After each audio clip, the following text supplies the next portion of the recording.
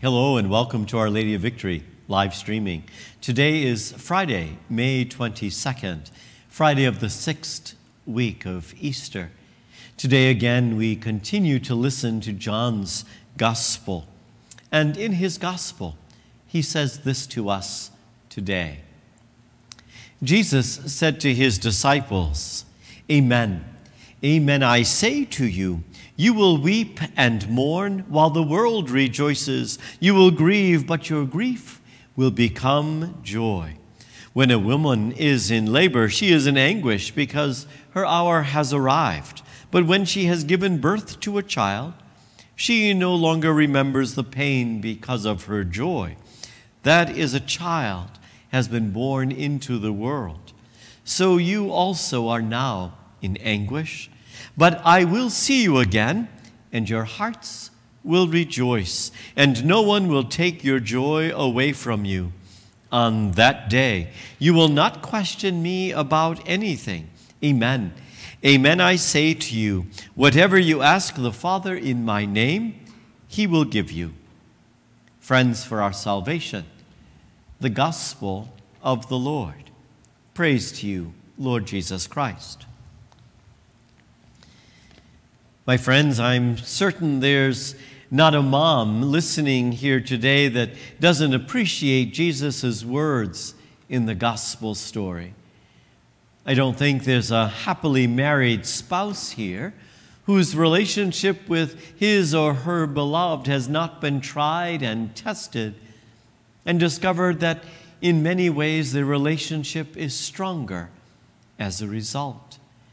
There's not an individual who has not lost a loved one who hasn't experienced the hard road through grief and despair. See, in these final words of Jesus to his disciples, his followers, Jesus reminds them in their sadness and their suffering. He reminds each and every one of us that in brokenness, we become stronger, that the promise of Easter is realized only in the taking up of our own cross. See, though I think we may hesitate to take on the pain of giving birth to the good at a particular moment, or back away from healing of a broken relationship for fear of being hurt again, or struggle to see the light in the midst of the darkness of despair or cynicism, the light of the risen Lord Jesus flickers in the love that we possess and in the love that we share and in the hope that we experience. See, through the years, you've oftentimes heard me preach that I don't believe in a God who throws things at us to test us through life, but rather a God who throughout our lives stands with us and helps us to learn through the experiences of life. That God doesn't take someone from our life because he's trying to teach us something, to teach us appreciation. We lose people in our lives, or we lose people to illness and death because of the frailty of our human condition. Or we lose people in our lives because of choices that they make or choices that we've made along the way. But God is the one who stands with us in the midst of the loss and helps us to perhaps see, to understand, to glean from those very experiences something that perhaps our hearts still need to learn and still need to understand. Because otherwise, if we simply believe in a God who's always sending something to teach us something, taking people from us, letting us be hurt or hurting us, what kind of God would we say that we believe in? We believe in a God who loves us, who called and created us to live with him forever. Our theology doesn't teach us to believe in a God who tortures us, who's always somehow punishing us for something that we've said or we've done. See, that was the fear of the people of the Old Testament. Remember the man born blind? They gather around Jesus and they ask him, so whose sin is this? His sin or the sin of his parents? And Jesus says, this has nothing to do with sin at all, neither his nor the parents. This is that you might see the glory of God being revealed. See, Jesus can use everything that happens to us in our lives for the good, if we're willing to open up our eyes, that we're willing to see and to believe God in the midst of those, rather than going from that place of, why is God doing this to me? I don't think truly I have ever asked God, why me? Why are you doing this to me?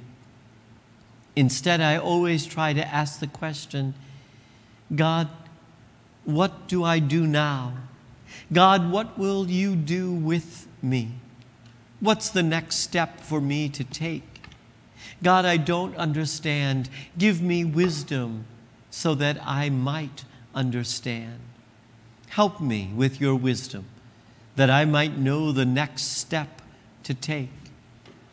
I hold firm to my belief that God is with me, because if I let go of that, what do I have?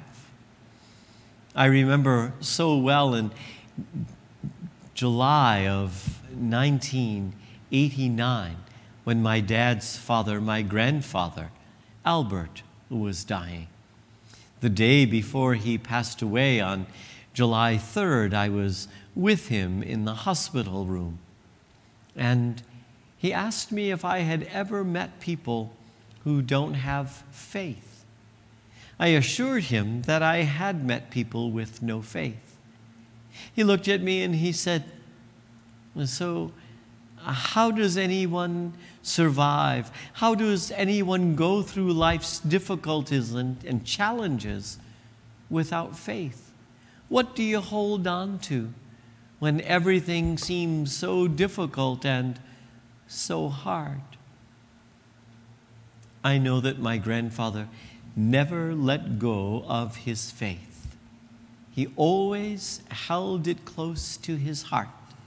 And he used it as a lens to help him to see and to understand, not using it as somehow a rationale for nothing bad to ever happen to him, or somehow using it against God of, well, why did you do this to me? I've been good. I followed all the rules. I've done what I was supposed to do. Jesus invites us to trust, to believe that He is always with us, even till the end of the age. Today, when you start to question, today when you start to doubt, clench your fist, hold firm to your faith, and know and believe you're not alone. Let's pray. Almighty God, may we place our trust and all of our wisdom and our grace in you alone, never forgetting the many ways in which we see your wisdom, your compassion, and your forgiveness in our midst. Help us that we might treat every moment of our lives as sacred and holy, that we might see and appreciate every step we walk as a part of our life's journey, a journey from here to your dwelling place. And we ask this in Jesus' name. Amen. Our Lady of Victory, pray for us, and may we be blessed by our God, who is Father, Son, and Holy Spirit. Amen. God loves you.